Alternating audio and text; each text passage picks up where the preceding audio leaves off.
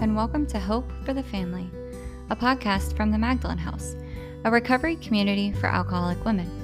We are a 501c3 nonprofit organization based in Dallas, Texas, and known by many as Maggies. In this series, recovered family members share how they've been able to find peace and freedom as the loved ones of alcoholics and addicts through interviews and sharing their stories. For more information about our family support group, including weekly meetings, please visit magdalenhouse.org/family. We're so glad you're here. Thanks for listening.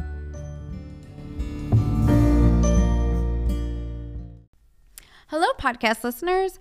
My name is Stephanie Crawford, and I'm the host of this podcast, Recover Out Loud. And today on Recover Out Loud, we are going to be recording our series, Hope for the Family. And so if any time in this episode you feel inspired or you feel like it may help someone, please stop and share it and upload it to your Instagram stories. Let us know what your takeaways were. Please leave a review. Your reviews matter. What that does is it puts something into our algorithm world that allows this podcast to be more accessible to where people can find it. And then they can hear, experience strength and hope, and hopefully learn that they're not alone and hear some solutions. So today we're going to have on my friend Faye, who I just think that you guys will love and adore. She spoke at our Breakfast Club recently, which if you don't know what Breakfast Club is, on the second Sunday of every month we have breakfast and an alcoholic speaker and then a recovered family member or a loved one speaker. And so we get to hear things from both perspectives, and it's just a great way for the community to come together and learn about our family support group and Maggie's Women's Group and all of the fun things and supportive avenues that we have here to offer at the Magdalen House for alcoholic women and their families. So about Faye, she has experience as an alcoholic and as a family member. So I love talking to people with experience on both sides. So who knows what we'll get into today. We'll be able to talk about so much, and hopefully everybody will love Faye as much as I do. So Faye, thank you so much for coming on today. Thank you. Do you mind just giving us some background information about yourself and kind of what led you to a point to have to seek help as a family member? Okay, yeah, kind of like start from the beginning. Yeah, for sure, whatever you want. So what brought me to the point to needing to seek help for growing up around alcoholism, for being around addiction, started when I was really young. Like I first heard about alcoholism from my school counselor when I was in 5th grade. I had no idea what was going on in my family. I just didn't know. Like you're a kid, you don't know. But I had this school counselor. I moved all the time in the middle of the night, moved 30 times by the time I graduated high school. And so I was just moving a lot. There were a lot of fights in my house. It was like scary fights where the police are called, that kind of stuff. And that we were just that house. And moving a lot, moving in the middle of the night. We slept outside before when we moved, last minute. We just kind of would grab what we could sometimes, go back and forth between living with this guy and then this guy and then with grandma. So it was just you and your mom? Most of the time it was just me and my mom, yeah. Mm-hmm. And basically we moved to this one school and I was 10, and the school counselor took an interest in me, and probably just because I was a new kid at first, and she for some reason saw what was going on, and I didn't know, of course, and she said, I think that your mom might be an alcoholic.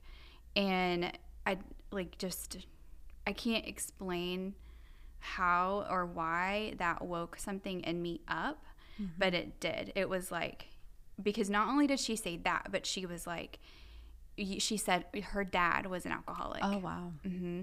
And I was like, you're like a good person who is a grown-up, who is helping people. You're helping me. Like, everybody in the school loves you, but your dad is something that my mom is.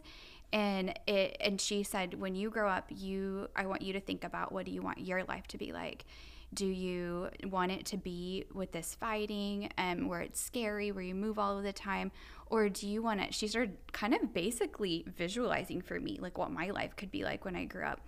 And all I could really imagine was that I wanted to be her. Like she gave me a different vision, and I could only see the vision of her, of like, whatever you do is the best thing I've ever heard of. You set me, like, you woke something up in me. You made me like alive more than I had been, because I was dead inside. And then I was more later too. But I mean, It was just one of those, in the ebbs and flows of life, one of the huge impacts for me. And after that, I remember when I moved back again, and I would just be like devastated to leave her. I got super attached. And then I will say, though, fast forward, today we're still in touch. Like, really? Yes. Like, she ended up writing me letters. I should qualify. She ended up writing me back letters through the interschool mail. I would be like, dear best school counselor ever, here's what happened this week. And because she told me when we had to part ways, when it was time for me to leave elementary school, she was like, you're gonna need to attach to strong adults. Find adults that you want to be like and attach to them. And I can't explain. It was like my lifeline. And then she was like, what are you going to be when you grow up? And I'm like, a school counselor. Like, what? Is there anything else? And I truly did set out in my life to just become her. Like, are you a school counselor? I'm not a school counselor, but I've been a teacher for I knew you worked in the schools. Over 15 years. And I thought I would go. I went to teaching just because I wanted to be a school counselor. And then I just fell in love with teaching. And then I ran into all kinds of healing along the way. So it was like, my story was not, of course, what I thought, where I thought I'd be like, here's the trajectory of my perfect life. Mm-hmm. Instead, it was like, oh my gosh, I'm inching along, and this is definitely the biography of an unhealed person along the way, where it's like, oh, I'm a teacher now. I thought I would just go to school after that. But of course, I just hit emotional and spiritual wall after wall. Mm-hmm. I don't regret any of it, though. Right. I really don't. And I loved teaching. And I'm also in school in a counseling program to be a counselor. But interestingly, I don't think I'll probably be a school counselor, just because now it's different. They do all this testing and not as much counseling. But mine was a school counselor, because that's what they got to do back then. And she taught me that. She wrote me probably 100 letters, like, over the years, and I would write her. And when I went to college, I kept failing. I just was emotionally broken in so many ways, and I would try to set myself up for, and I honestly didn't have a lot of like traditional support that you have in college, and that's okay, but it just is what it is. So it's a lot of like stumbling, but she would continue to support me. And I think in a way, even though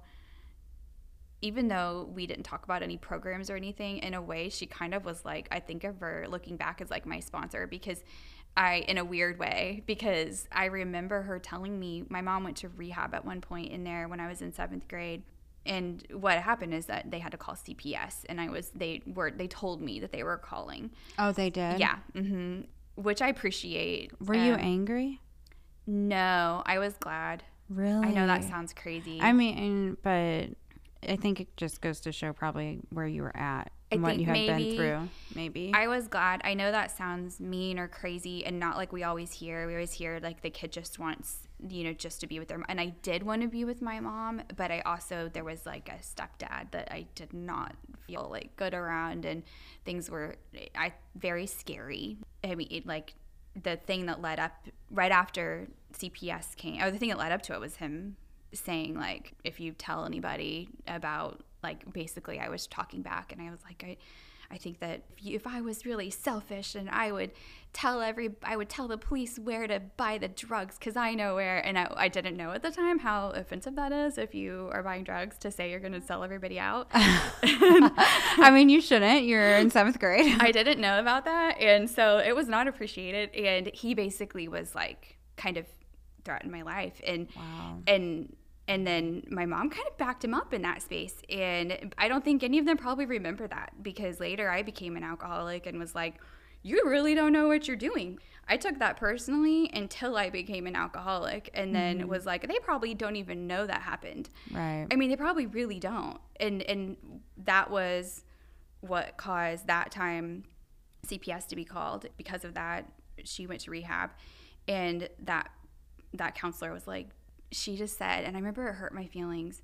She said, don't get attached to your mom getting sober. Don't make it your thing. And I was like, what, 12, 13? And I was like, what? And I'm so glad she said that. So then my dad ended up going through some stuff. And he was here in Dallas. I was in Kansas. And my mom goes to rehab. The boyfriend and her break up. Really scary things are happening that involve like a semi-automatic rifle, him walking up with a scary rifle. I mean, just really, really scary stuff. And so I just was really, I don't know, traumatized at the time. And I remember like her going to rehab, me like going, okay, I'm not making it my thing. Stayed with my grandma for a little bit. And then it was time for me to go to my dad's for the summer. Well, this time my stepmom was like, your dad is now a meth addict. And I was like, what? And did you have any idea that? I knew he drank a lot. And so I knew in my mind, since I understood now that my mom might be an alcoholic, whatever that is, it seemed like he might be too. Okay. But I didn't really know. But he was way more like stable. Like we weren't, he lived in the same house. Dinner, when I went there, we would like go grocery shopping on a schedule and eat dinner at the table and that kind of stuff. But at my mom's house, I was by myself a lot of the time, and it was kind of crazy. And my school was buying me like clothes and stuff sometimes because they're like, why don't you have shoes? Where, you know, this kind of stuff. And I look back on that, and that's just an alcoholism. Like that's just what it is to be an alcoholism. But anyways, I went to be down in Dallas, and my stepmom, she was just young, she didn't know. She thought the idea that would get my dad sober would be that he really loved me, and so I should talk to him. And I'm sure she thought that was what was best for everybody. If I talk to him, that's best for me too, because then I'll have my dad, and it looks like, what if I don't have him anymore? Right. And what actually happened though was, of course, like he didn't respond well. She was like, if you tell him you're not coming back unless he stops doing meth, then I think that he'll. Oh, she put you in that Yeah, situation. she did. Yeah. Oh, wow. She was very young, I should add. Anyways, of course it didn't go well. And so it ended up being that same time period, like that same summer, it like everything really kind of blew up where he sent me home. And he stopped calling after that. And then like I remember my birthday came and passed, and I was like, why doesn't anybody love me anymore? And then I got back, and my mom's back with that guy. She drinks again, and I was like, what? And it was just one of those like really dark times that happens because of alcoholism and addiction in families. And of course, in my family, everybody was like, did you talk to your mom? Did you tell her you're proud of her? She didn't drink for 2 weeks, you know? And I didn't take it on because of the school counselor. That's awesome. Like, I really didn't, just because of that. I was sad. I was messed up. I was closed down. It was a lot of things, but I didn't take that on. What I did have was a heavy dose of self-righteousness that took me through and later kind of has been something I've had to give up again and again to try to overcome it, for lack of a better phrase, because that kept me above the water through all that. It was like, I'm not going to do that. I'm going to do da-da-da-da. And fast forward many years, and it took me a long time. I was hospitalized at some point in that, and what were you hospitalized for? I tried to kill myself, and then right after all of that, I was like, I'm done, and I ended up being in the hospital for quite a while, and I think they just didn't know where to put me, and so then they decided I wasn't going to live with my mom anymore, and so I stayed with my grandparents, and they signed up to be foster parents, so we put so that we could get all the benefits and stuff too, you know, which they should have. And then later I ended up leaving and lived with another family that had also signed up to be like foster parents, which was really great. But they told me I should go to a program that's designed for teenagers, the 12-step program designed for teenagers whose parents are alcoholics. And I remember like I was now in a stable environment and I was thriving a lot more, but I just didn't ever want to go, and nobody made me go. And that, I'm glad, it was fine. I wasn't going to be into it. Years later, I ended up getting married. I'm like trying to make all good decisions. Everything I did was don't be like that. Don't be like the way that it was when you were growing up. You're going to be like the school counselor. You're going to be just like her. And so I was very regimented about everything, but also at the end of the day, I'm an alcoholic too. And so like imagine somebody that wishes they were like that, but is a mess, you know? So you were drinking alcoholically? No, I wasn't yet drinking alcoholically, but if page 52 actually of the big book already definitely applied to me, the bedevilments. I think at that point, I did drink early sometimes, but it also would be very religious sometimes. Like I was, I remember that from your story. I was a seeker. Like I knew something in me was like hurting, and I saw it. And I would get deeply involved in religion. And I would like, if there was like a Bible club, I was like, what do you need me to do? Yeah, and I remember like being involved in starting a Bible club. I think it's still there. Like I was really, really, really a seeker, but I was also really broken and nothing was working. Can relate to that a lot. Yes, I think a lot of us have that piece. And then that's something that Carl Jung said later to Bill W. Something about how like he didn't want to say, it was in a letter or something, and I'm going to jack it up, but he didn't want to say it before because he was afraid it would affect his reputation as a physician who was still like trying to practice, and a psychiatrist who's still trying to practice, but he believed that alcoholics basically were kind of like missing the sense of unity, for lack of a better way to describe it. And so then you're just seeking. And so it feels to me sometimes like it's the same seeking. And I did get my hands on alcohol sometimes, but I was so like, don't be that person, you know? So I had a couple of rebellious periods, but not really. And then later for many years, it was an unpredictable friend. Like I have to admit, like I have some stories where it's like, okay, that's not like alarming to you, you know? Yeah. That a lot of us have, but they were few and far in between for me. And then just like a lot of, I think especially alcoholic women, that stuff came on very gradually. And I don't know if gradual is even the right word, as much as that I experienced it as very gradually. I don't think I will ever know how it actually came on. I don't know. Right. I will never know. That's outside of my ability to ever understand, because it's a lying disease. And it's like, I don't know. I wasn't there. I was there, but I wasn't there. Right. But the bedevilments were pointed out to me. And I didn't have this read to me until I was working the steps later. But like, I was asked, does this apply to you? But this applied to me for always. We had to ask ourselves why we shouldn't apply to our human problems the same readiness to change our point of view. We were having trouble with personal relationships. Yes, we couldn't control our emotional natures. We were prey to misery and depression. We couldn't make a living. We had a feeling of uselessness. We were full of fear. We were unhappy. We couldn't seem to be of real help to other people. Was not a basic solution of these bedevilments more important than whether we should see newsreels of lunar flight? Of course it was. And when that was read to me and I was asked, does this apply to you? It was like, yeah, that applies to me always and forever. So to back up just a tiny bit, and I'll wrap up how I got into a 12-step program for the family, is I got married. I never really emotionally showed up for the marriage. He was a great husband, really solid person. It wasn't like something that looked like a mess on paper. Things looked good on paper. It looked like a success story on paper. Like, wow, look, she made it. But it wasn't. I could not show up. I remember like my therapist saying, you're headed for divorce if you don't get therapy together. And just even that idea of that much actual connection with another human, like true connection. I remember like tearing up and being like, I'm not coming back to therapy then. And I had been working with her many years. I just couldn't handle it. And that I eventually sabotaged that. I mean, not dramatically. We just kind of went other directions because I pushed him away. And how long were you guys married?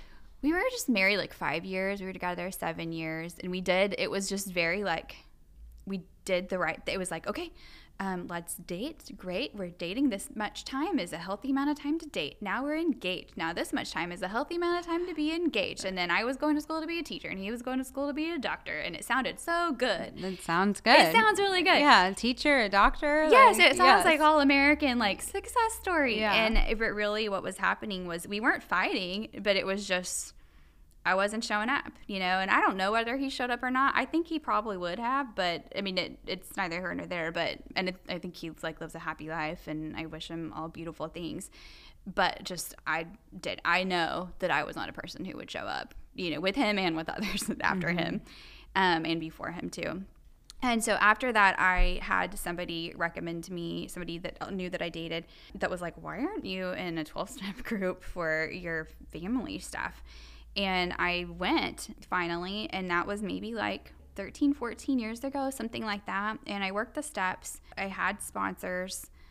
I got a lot out of it. I will say I didn't have a spiritual experience there until I went in as an alcoholic. And the reason I mention that is that I don't think it was because, I could be wrong. Again, like this kind of stuff, how could we ever really know? Right. But if I had to just throw money on a bet or something, I would not put it on what I think a lot of alcoholics would think, which is like, oh, you didn't have a spiritual experience because you were still drinking. That's possible, but I actually think that, again, with a lot of humility, I say this, that maybe I didn't have a spiritual experience, a freeing spiritual experience over time, the way I did in AA, because I didn't show up with desperation. Like I just wasn't willing yet to show up in that way. I was willing to come get tips, and you get a lot of tips in the family program. Like, so it's kind of like you didn't have step 1 in a sense. Or 2, 3, 4, 5, 6, 7. I remember thinking like 11 was my step, and really? I was like, look, I've got conscious contact and I meditate and I do all these things. But really, like, I wasn't digging in and looking at where I was separating myself from others. And that has been magical for me since I did get desperate. And I feel like that could have happened in either program, because really they are. My sponsor in one of my programs would be like, they're not the same. And I'm not saying they're the same, but they do come from the same thing. Mm-hmm. I mean, they do come from the same book. And the book is, in my opinion, ancient knowledge. And so I just feel like I could have had that. And I feel like I also see that in those rooms sometimes, where it's like, oh, you can come here for a Band-Aid and stay a long time and even be sponsored and even think you worked the steps and get a lot of Band-Aids and use the slogans and use the daily readers, but like there's something about a surrender into like the depth of the steps that is just a game changer, I think, in both programs. And I guess I just had to get desperate enough. And the desperation didn't come until your drinking escalated. It didn't. It really didn't. And that's humbling for me when I look back at like the times I want to judge alcoholics in my life, whether it's family members or people I've sponsored, where you have that moment where you're like, no, I want you to stop, and it can get tempting to want to turn that back on them, mm-hmm. And then that time does remind me, like, it didn't occur to me to be more surrendered. It didn't occur to me that I wasn't. Right. I didn't know. Like, I just had to get miserable enough. And I didn't need anyone to say that to me self-righteously, which is probably the kind of thing I might have said at certain parts in my life. I didn't need anyone to say, well, I guess you're just not ready. I guess you're just not desperate enough, mm-hmm. because that I would have been like, I know I'm desperate, but I didn't really, you don't know until you don't. I think, yeah. I think you don't know until you hit the wall that breaks you. Yeah, I mean, because I definitely like have that kind of experience with the amount of times I tried to get sober and come into the rooms before. Like every single time I came in, I thought I was desperate. I thought I was done. Like and yes. It's not until looking back that I realized that I wasn't, because of how unwilling and closed-minded I was. But you couldn't have told me that I wasn't at the time. Yeah, you couldn't have told me either. And I was also working really hard at this stuff. I remember I was going to meetings. I was very spiritual. I was going to like 10-day meditation retreats and things, like right up to very consistently. Did all kinds of transcendental meditation. I did all of the things, like anything that could help. And I woke up early all the time and did journaling and all kinds of and stuff. Did that stuff help? It helped, but here's what I think is my spiritual malady, which I don't see a difference between the spiritual malady that I personally have in either program. Right. That spiritual malady, at some point, of course, an allergy developed along with it. And I don't know if it was getting worse just because it was getting worse, the malady itself, the spiritual malady, but like I was trying to level up what I was doing. And at the time, like I'm looking successful in some other areas, like my job's cooler than it was before, and I'm doing this, but my home is like not good. It's getting like I'm just starting to cut people off, and I think I have really good reasons, and I would use therapy words to describe my reasons, you know. And now I would use the things I had been learning to like now cut people out. Yeah, you talked about detaching with a machete. Yes. Can you talk about that and what that means and what it's supposed to look like? Yeah. Yes. So you hear that in the rooms a lot. I don't know if it's in the literature or not, but it probably is. There's a lot of literature in that one. So I'm not saying there's not a place for the times that I maybe did need to detach with a machete or tell someone else that they should be ashamed if they needed to detach with a machete. But there's this concept of detaching with love. Mm-hmm. And that means that I was able to emotionally unravel myself from you so that you can have the dignity to live your life and I can live my life with the focus on me and my own spiritual journey, which is where it needs to be. And hopefully that can be done kind of gracefully. Hopefully I don't even need to tell you I'm doing it, you know? Mm-hmm. Hopefully you don't even notice. Yes. Yeah.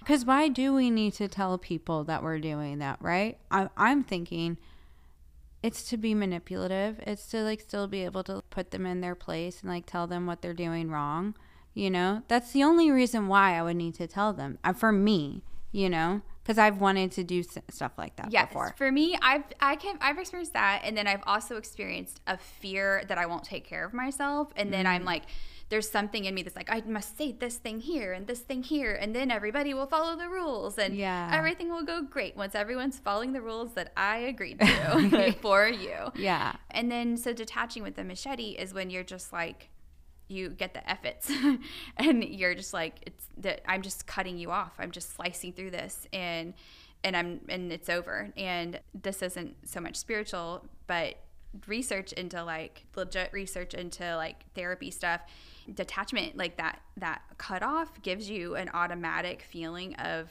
relief. Really? And anxiety goes down. Yeah. So what the research tells us is that anxiety goes down immediately. And so people think it works. They're like, oh, I feel great. Kind of like having a drink, you know, if you're an alcoholic, it's like, yeah, that works. Well, look at the long term. Nope, it's not working. But then long term, same, like anxiety in the whole family system just raises more if you're cutting off like that. So detaching with the machete doesn't work in the research. And it's also not how I want to do it in a spiritual program either. For sure. Now, you were saying you were cutting people off. That's how we got into this. Did you get to a point where you felt like you needed to cut off your mom? Yeah, that is where the caveat is for me. There have been times that, you know, to me, these programs are transcendent in nature. I feel really strongly about that. And it's not like my belief is that the way I interpret these programs is that I am here to walk with others who are willing to behold me and let me behold them, and to find that discernment and so my discernment might say, in a nice way, you need to do what might look like detaching with a machete, even though I just kind of made it sound like a bad thing.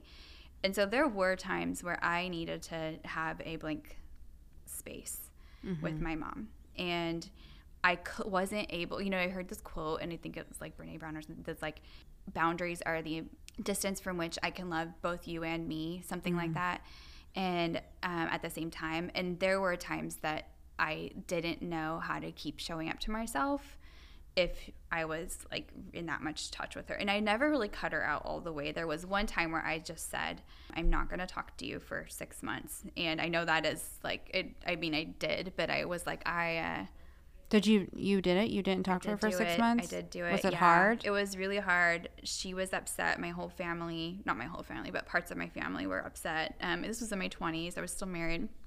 And I was just trying to be okay, honestly. And I noticed that I couldn't spiritually and emotionally detach from her. I was powerless over this, like I just was. And I had done Al-Anon, but I don't remember if I had a sponsor at the time, because there were times that I went sponsorless. Not that many, but there were. I was a major sponsor switcher in Al-Anon, like, all the time before.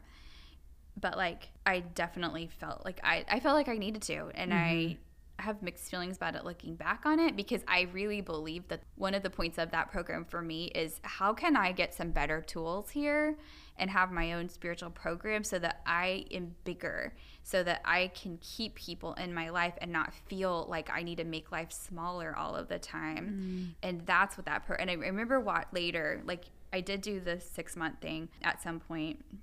It was quite a while ago. And then that's not something I think I would do today, though. And I'm not saying that's not wrong if somebody else needs to do that. Right.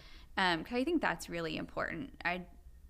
A lot of people, I think, who grew up in addiction are really traumatized people. And you hear in the rooms, like, I think we say things that are meant to be helpful, you know, that can get in. And I'm not saying they're wrong to be said. Any of this is no right or wrong in my head on any of this. But, like, oh, you think you're terminally unique, things like that. There's some truth to some things like that, in my opinion. And that's what makes this a spiritual program, is it's like, yeah, you were screwed. There's an intuitive knowing that, like, no, I know I'm screwed.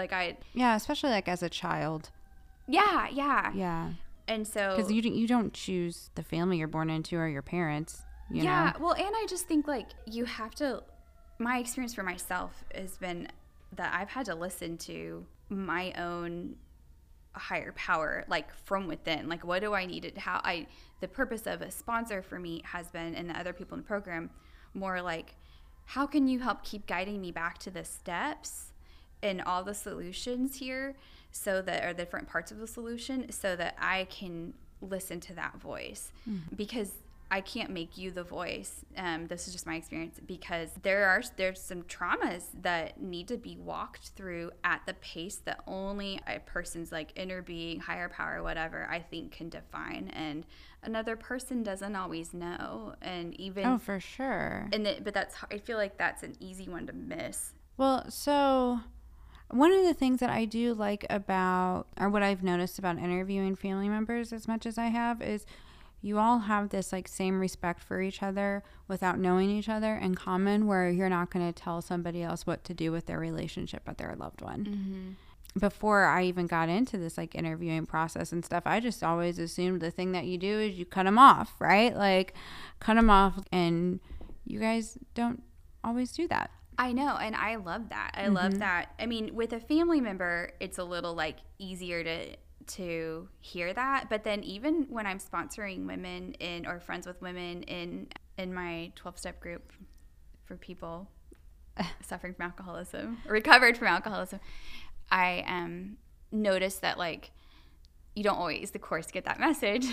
Right. You know, it's like there can be this thing in the culture that's like, well, you got to go. And so watching those women sometimes join the, like, groups for family members and be like, oh, wait, no, I don't have to do that. I get to just same thing I've been learning this whole time is to listen to my higher power.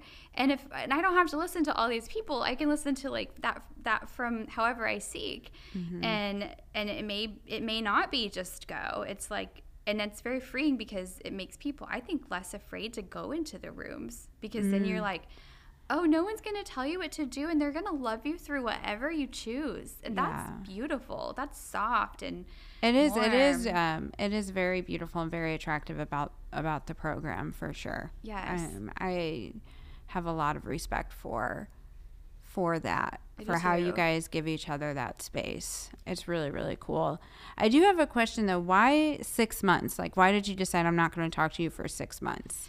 Why was that the time frame? The honest truth is nothing special. I honestly had a friend, and it's not a friend who's even in the program, but a very spiritual friend, and a friend who knows me very well, that just kind of sat me down. She kind of did a little intervention with me. And my mom had been having really disruptive things, like a sniper team had to come in and surround her house. Like that happened. Oh, wow. Because of, like, what happened between her and her boyfriend at the time. And her alcoholism was just advancing. Well, alcoholism, as I saw it. It's not for me to define her disease or lack of course. But my friend was like I was basically, I would crumble. Like I was an adult and I was not okay in my own ways. But then my mom would go through this stuff, and there was such a deep underlying enmeshment between us that was like just always below the surface, that when her life changed, I didn't even see that I was crumbling every single time. And so my friend was like, what if you just took 6 months off and then you're not doing this? And I can't explain it, but something in me was like, do what she says. This is one of those like universe things that you're supposed to hear this. And it's controversial inside my own head, you know, to this day, but I overall have a steady feeling about it. I mean, it's in the past, so it is what it is, but I overall have a sense of calm certainty that like I listened right then, and I look back and I do think I gained some things out of that, including just like setting some new patterns in place in my family. And what's interesting is I was able then later, and I was honest with her. And it was my first time to be honest with her, was around that time.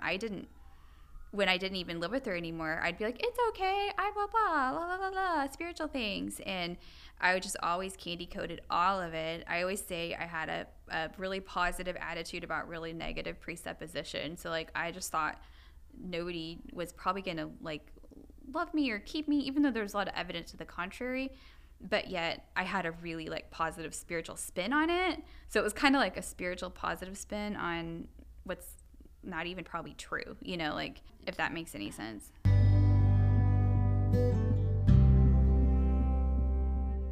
Are you a loved one of an alcoholic? Our family support group serves as a community for friends, loved ones, and family members of alcoholics to learn about alcoholism, understand how to help an alcoholic, and experience an improved quality of life, regardless of the alcoholic's recovery.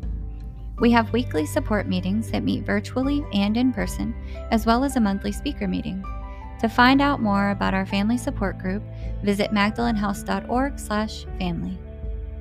You mentioned earlier, and I did want to ask you about this too, you know, whenever your dad quit calling and your mom relapsed and all that stuff, you were like, oh, cool, like nobody loves me anymore. And like that's kind of like your thinking, I guess, because that's like a powerful thing to say and to believe, and we kind of just glanced over it. Yeah. I'm glad you actually brought that back up.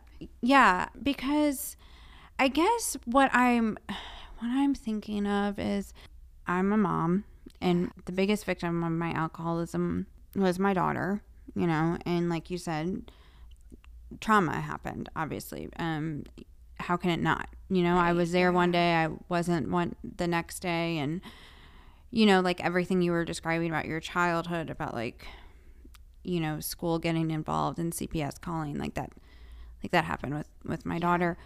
And so I can imagine that's probably kind of like how she felt, like, why doesn't my mommy love me anymore? You know, like she couldn't get a hold of me, like all these things.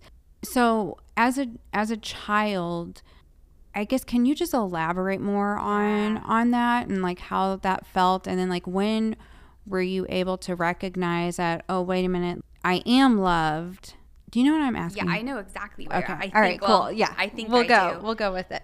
The truth is that I think this is where you're kind of like your adult self, and then you're less, you know, we've got like our attachment systems come online, like our like less healed self too, you know, maybe the ego, I don't know what we want to call it, but like I still to this day, like that's just I think that's part of healing that's just gonna keep happening, and it speaks to me to why I stay in these two programs, really involved in both of them, and I personally keep a sponsor in both of them. Not that that's the way to do it, or then there's a right or wrong way, but like I still to this day will realize, like I'll wake up kind of and be like, oh my gosh, I'm doing it. Like I just assumed that this person didn't want me in their life, or this, like it's in my head, but I don't say that in like a pity party depressing way. I just think that's the nature of sometimes what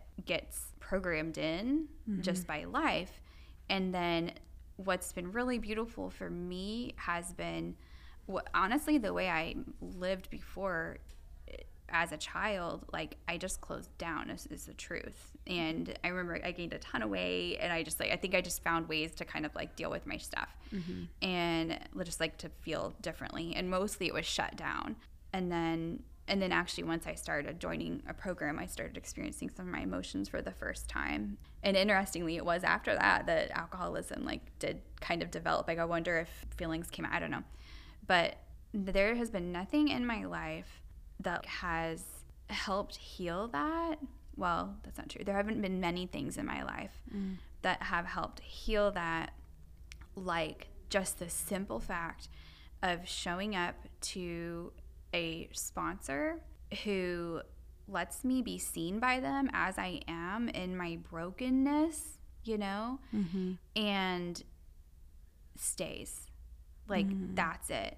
There's so much more too, you know, but like, that's the thing that makes me cry. Like it just does. Like, there's just something about being like, okay, here's how messed up I am. Oh, here it is. And being able to say, like, I'm making up a story right now that you secretly wish I would go somewhere else, you know? And it doesn't even matter the answer. It just matters that, like, I showed up as me that day. Because when you grow up in addiction, I think your most adaptive path is to not show up as you. It's to show up as literally just amicable, just like, no, everything's great. Oh yeah, I'm not affected by that. Everything's good. It's good. It's, to me, like, that's what the book is saying too. It's saying like, that's step 5 in a way. You're not in a way, it's step 5. That's like, you're being beheld by somebody. And it's not just after you do step 4, you know, it's like, or just with your nightly or whatever. It's like, I'm letting you see me, and now we're in relationship. And so stuff's going to start coming up. And for me, it was always coming up in my romantic relationships. I can relate. Yeah, that's where it's really hard. Yeah. And truth, because our attachment system, thing comes like way on board. But truth be told, like, that the softest way for me has been in sponsorship. And like, just getting to be seen and be, the word that I was about to say was be kept. And that was like totally a child moment for me. I think that's like the little kids being like, oh my gosh, I said that and you kept me, you know? Wow. And because that was what was in my head, was that just don't be you, because this isn't going to last. Everything's about to fall apart. And how beautiful is that, though, that you could give that to other women now? It's so beautiful.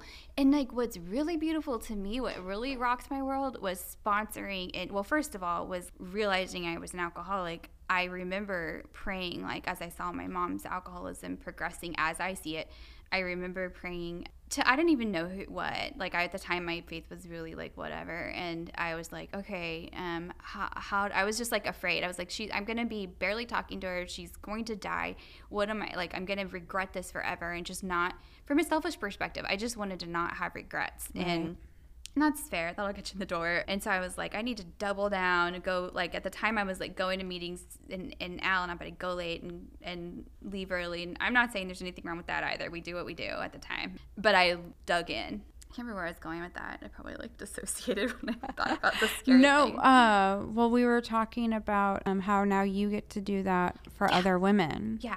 But when I realized I was an alcoholic, then I knew, I know it's going. When I realized I was an alcoholic, it was literally the first time I deeply believed she didn't pick this. She did not pick this. She didn't, and what that meant wasn't that she not picked, what she didn't value this over me. Right. That's not true. I knew that on an intellectual level before because of the time I had spent. By then I had spent a good decade doing the program, you know. I would call it halfway looking back, but at the time I didn't. Yeah. And all my friends knew I was in the program. Like, I talked about it. I did a lot of it without the steps. I did the steps, but I was like, oh, I did the steps. Check, they're done. You know? Yeah. And I don't remember a lot about them and from that time period. But then when I started working with alcoholic women, mind blown. When I remember thinking, moms aren't going to want to work with me. I'm not a mom. But then in Alcoholics Anonymous, they'll just be like, who will help me? Right. Who's next to me? And if I happen to be the one next to them, then they might have picked me. And or like showing up and chairing meetings and stuff, then people will ask you to sponsor them. And so I'm getting to sponsor people, and which you do way less than Al-Anon for some reason. I don't know why. But I remember the first time that I sponsored this woman, and she got to the part, she was doing her 4th step, and she got to the part about her kids, and she couldn't go on. And she didn't know why. She was so stuck. And it was so, like... I'm like, gonna cry. No, this makes me... I cried. I don't know if I will cry right now. But, like, she got to the part where she was trying to write about her kids, and she couldn't keep going. And she was just, like, ashamed of herself that she couldn't do it. And so I remember being, like, my ego got involved, and I was kind of proud of myself. And it was... But then I got humbled really fast because... I was like, well, you know, we're going to go to the steps. We're doing the steps. I'll show up. I'll just sit here and you'll do this. You can do this if I'm there, I think. Like just having another person will help, which it does. And it did. And I realized that she just was that torn up over hurting her children and losing her children. And now I might cry. Like her letting me behold her, you know, in that. And we talked about it that day because like we both knew that we were experiencing something, or at least I knew, and I feel like she knew too. Like obviously she was having her experience too, and I was just like, I can't tell you how impactful you letting me watch you struggle through this has been for me too. And I didn't expect this. I thought I was just going to be of service, and this is my AA program. But her letting me watch her struggle through that made me see my mom, you know? And I'm so honored, like if an alcoholic woman, especially who's a mom, lets me see their like heartbreak over their kids. It's such an honor. It's the most heartbreaking, you know? Their hearts are broken. And I still struggle to remember that with my mom in the moment. Remember whenever you said at Breakfast Club, you know, I kept wondering like why like, my mom picked this thing over me, and then once I got to AA or whatever, I realized that like my mom didn't pick this. Like my mom got picked. She got picked. And that was so powerful for me to hear, because it's the truth. And you know, like I'm so grateful that I get to be recovered and I get to be sober, because not everyone gets this thing. I wish that everyone did. But it's good for even like somebody like me to be reminded and to see that. And so it's like, I'm just like thinking of like how beautiful like this whole ripple effect is, and how everything comes full circle, and just now being able to like see you also see your mom in a different light and be able to show up differently for her. Because I mean, we'll ask this question too, but you know, the way how you're able to show up for your mom today is pretty cool, you know, like she would agree, but well, you know, like you talked about, you know, you'll call her and like there was like some homelessness going on and you're able to like, can you talk about that, how you're able to like show up for her today, like despite what's going on? Because has she ever found recovery? No, she's gotten, both of my parents have had like stints, short stints, and I don't think they've done like the steps or anything. And one side to that with my dad actually is that today my dad drinks alcohol and I'm able to stay out of it. His life is easier to watch. I will say that, but it would be easy for me without the program to be like, don't you know you have a like how can you say you had a deadly disease and now it's gone? Like that doesn't make sense. Like, oh, I get that though. Right? Like my stepdad's that way, so I've done stuff like that too. And then because of these programs, when he started drinking alcohol again, and I was able to just give him dignity. Like I really was. It just wasn't it. I mean, I had a couple issues with it, but like the program really just kind of made it clear for me. Like, well, you don't know, you know? With my mom, yeah, it's there's been quite an escalation, you know, of her situations and a volatility to her situation, where there have been a couple times that she has not had a place to live. And I remember as a child, my big fear was that I would be the one to send her like out living like on the streets or in her car or something. And that's exactly what happened. And these programs held me through it. I had people to call, and so I wasn't alone. And I was able this time to like, I remember going to meetings. I remember I had to send her out. This sounds so like I'm a horrible daughter, but there was a circumstance that made this like why it had to be this way. I remember sending her out. It was Christmas Eve. I think I was like my first year sober. And I'm pretty sure it was like, I was like 6 months sober. And then she's now doesn't have a place to live. And she's, to me, seeming clearly like super, super drunk out there. And I spent Christmas at an AA meeting, and that's what I wanted to do. You know, like it felt safe to me. And I could say that there, and I could say that at my other meetings too, my other program too.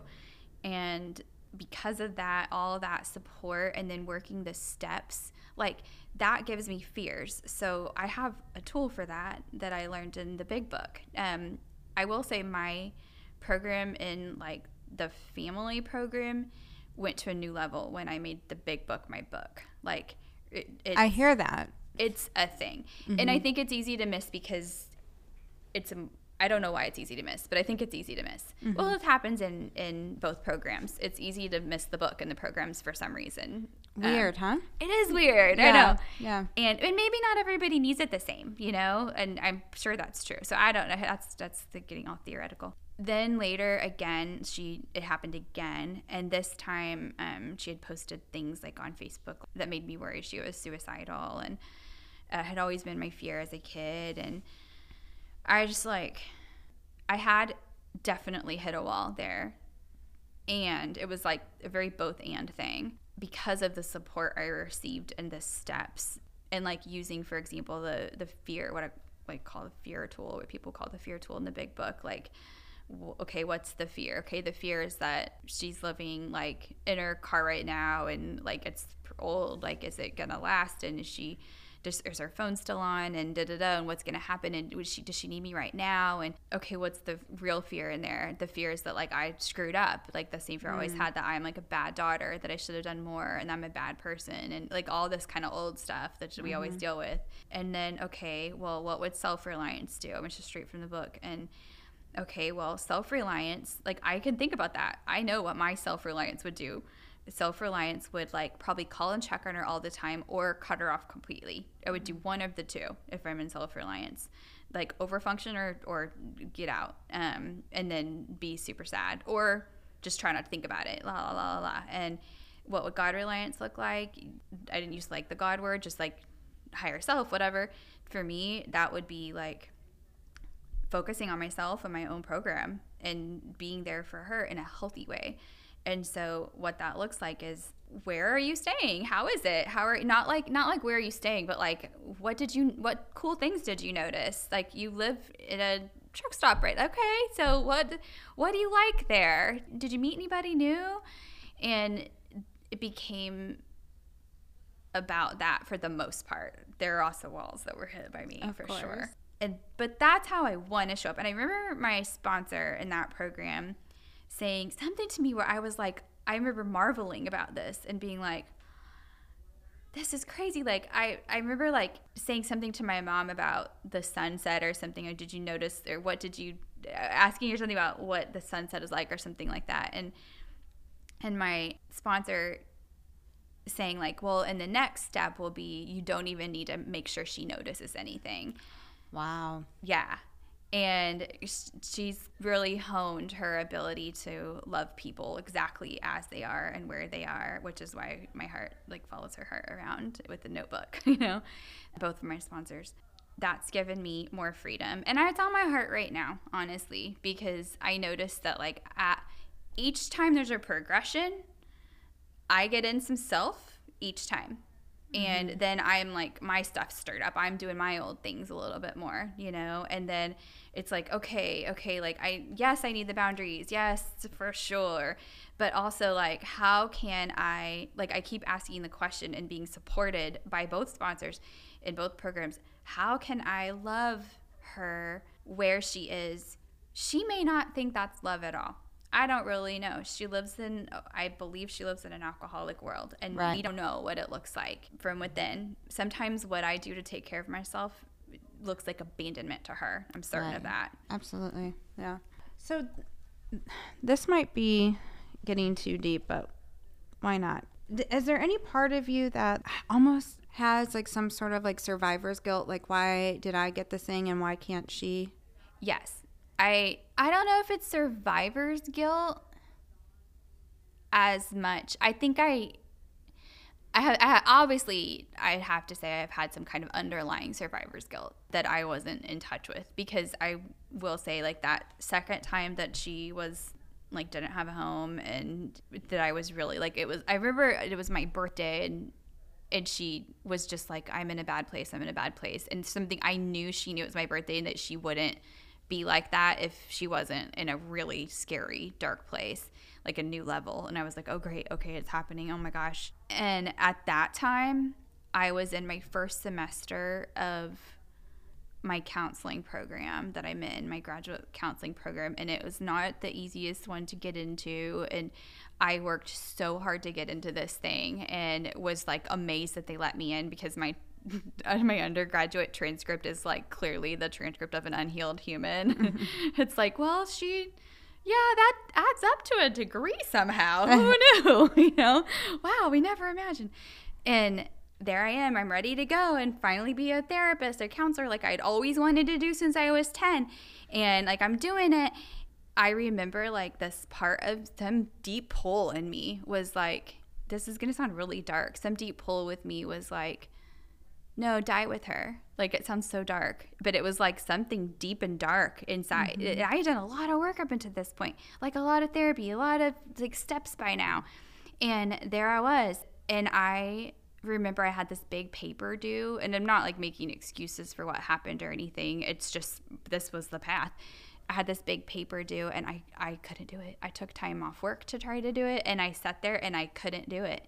And I had to drop that class, and then I ended up getting a C in the next class, which is a failing in the program.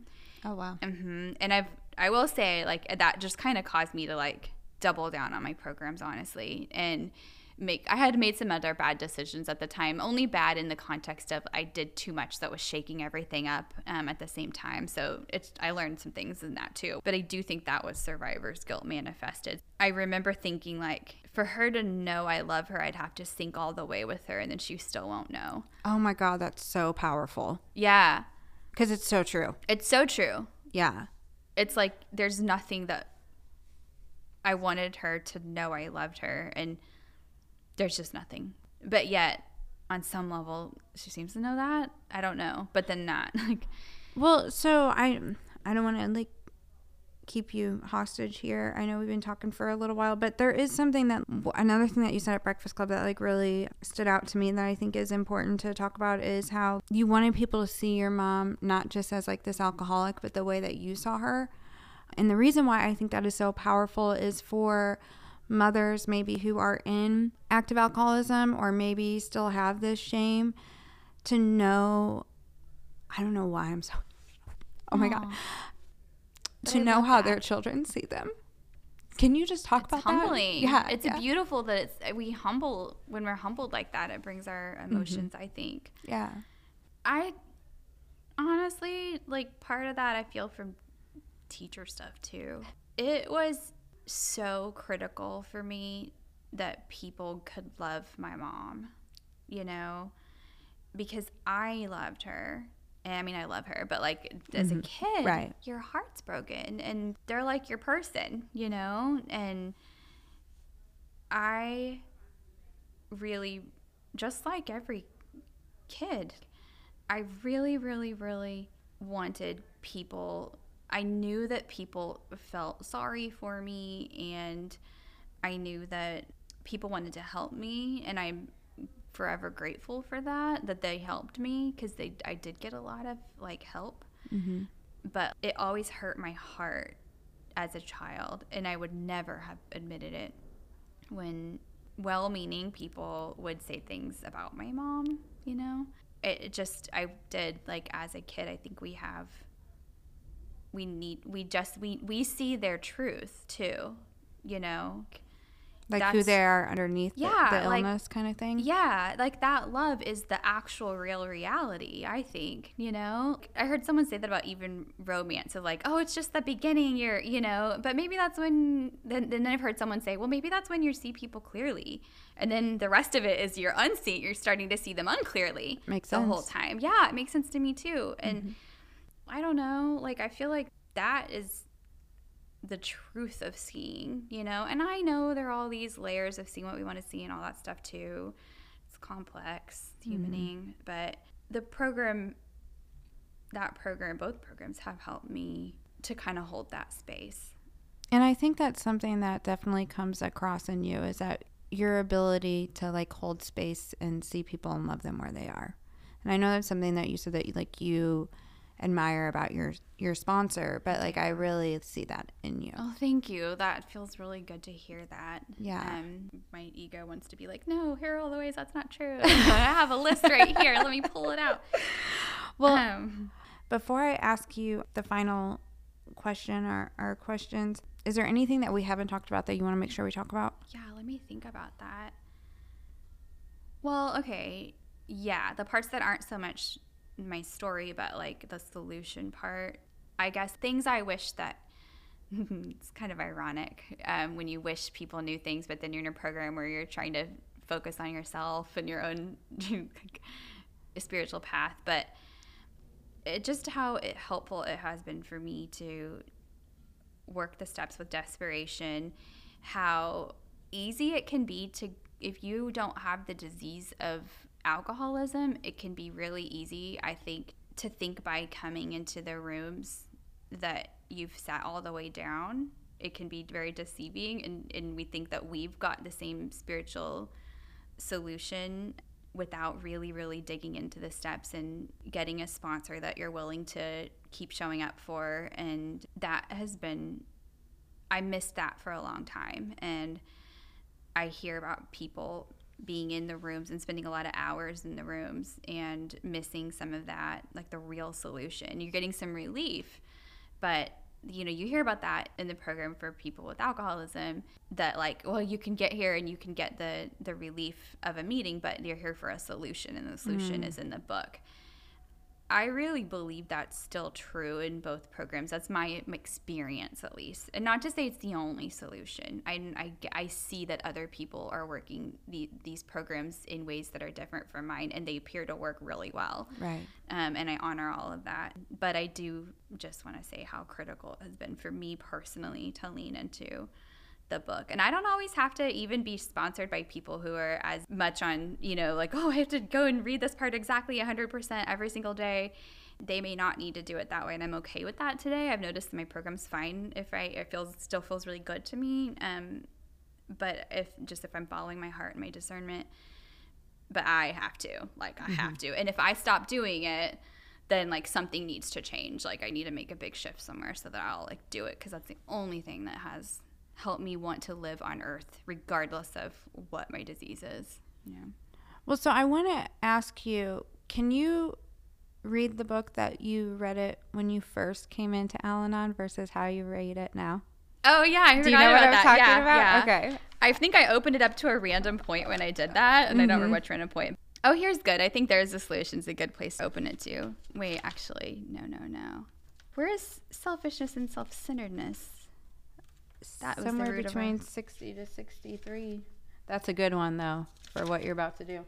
Okay, yeah. So it's easy to read the book without reading the book, too. And so when I would read this in Al-Anon, I did read it, the first 164. And so then if somebody was like, have you done the steps out of the book? I was like, yeah, I did the steps out of the book. It didn't work. I don't know why. You know, I'm still, here I am. But here's how I just thought of it as like I was reading this to learn about them. I really did. I don't know how I thought that. it baffles me because what a missed opportunity. And so I read it like, I'm on page 62. Selfishness, self-centeredness, that we think is the root of their troubles. It should be the root of our troubles. Driven by 100 forms of fear, self-delusion, and self-seeking, those alcoholics step on the toes of their fellows like me, and they retaliate, which I had to do because they caused my life to have problems. Sometimes they hurt me when I did not provoke them, and they made decisions based on self, which placed them in a position to be hurt. Yep, they are pretty jacked up.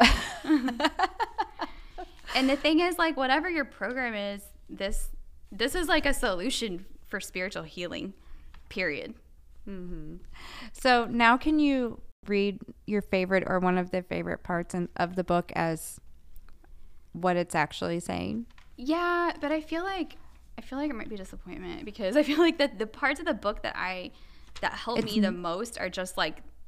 It's not a disappointment because I ask this with everybody, and so it's always have like cool and you can pick anything beautiful out of the book and it's cool and beautiful. So no, that's true.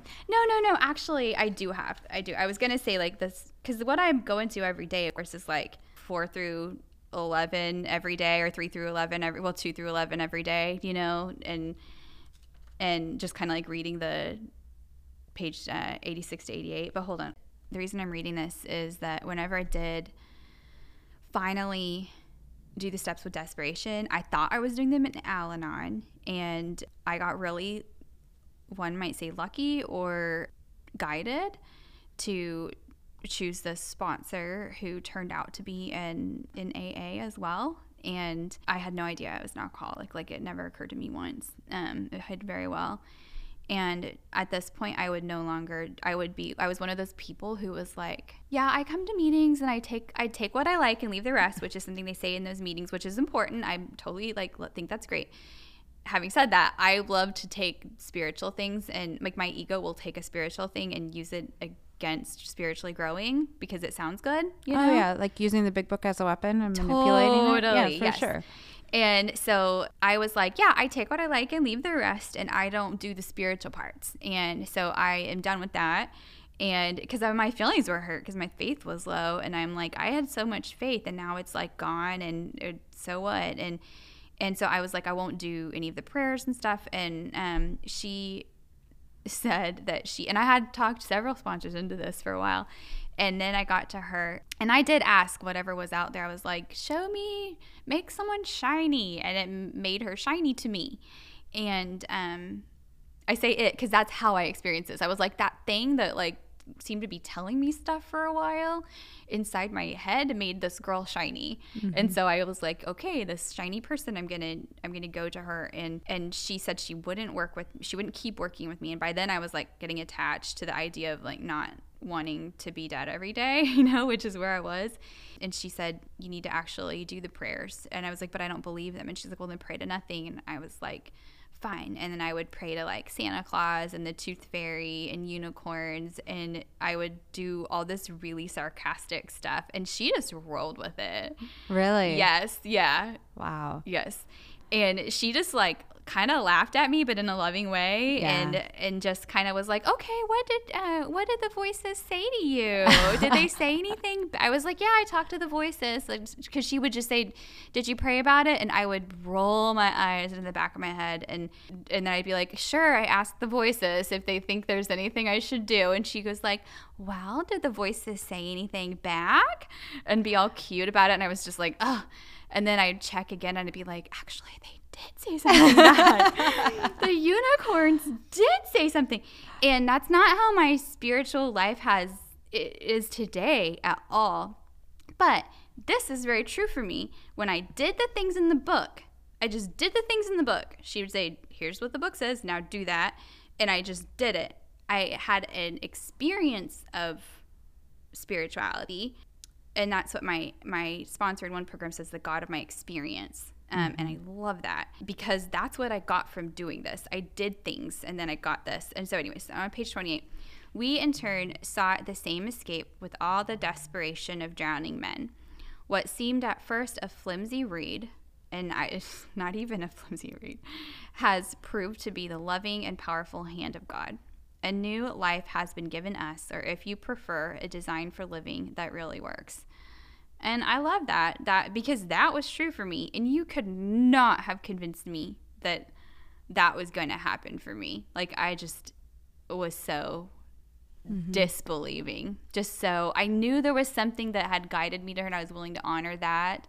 But that was as far as I was. Like, I was just kind of like, nope, I'm in too deep already. I want to go back. And that's what I had always done with sponsors for the most part, is like, before I really, really let anybody see me. And really, you can't work the steps and not let people see you. Yeah, you you're going to be seen. Yeah. If you didn't get seen, you didn't do it, right? And I still have to continue to be seen. Still, yes. All that yucky stuff. The yucky stuff. And the worst stuff, like that day-to-day stuff, that's the stuff that I have to make sure I'm being seen on, is like, Absolutely. Yep, I'm still obsessed over that stupid thing. Like, it came back again.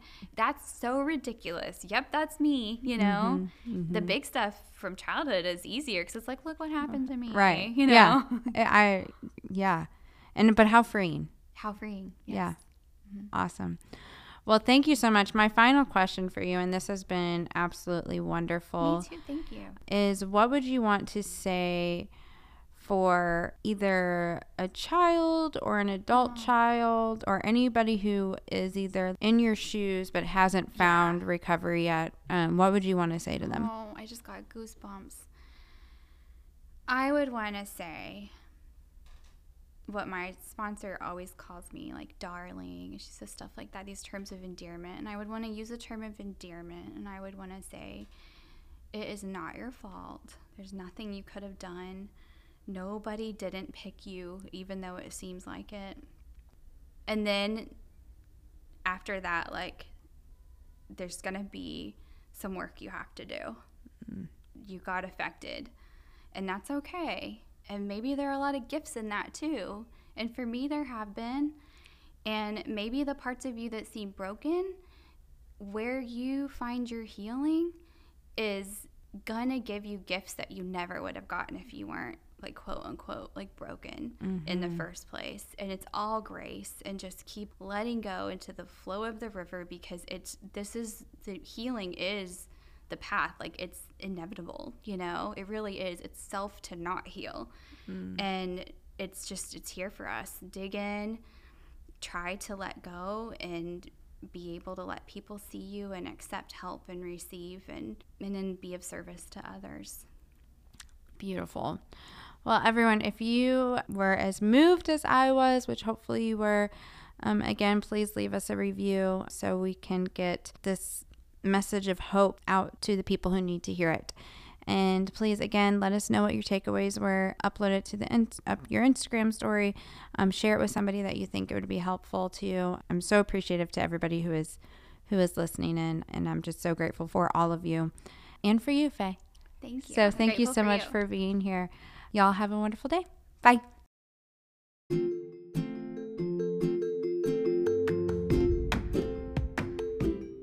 This podcast is from the Magdalen House, a recovery community for alcoholic women.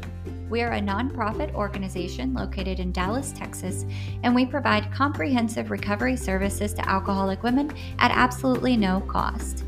You can learn more and support our mission at magdalenhouse.org.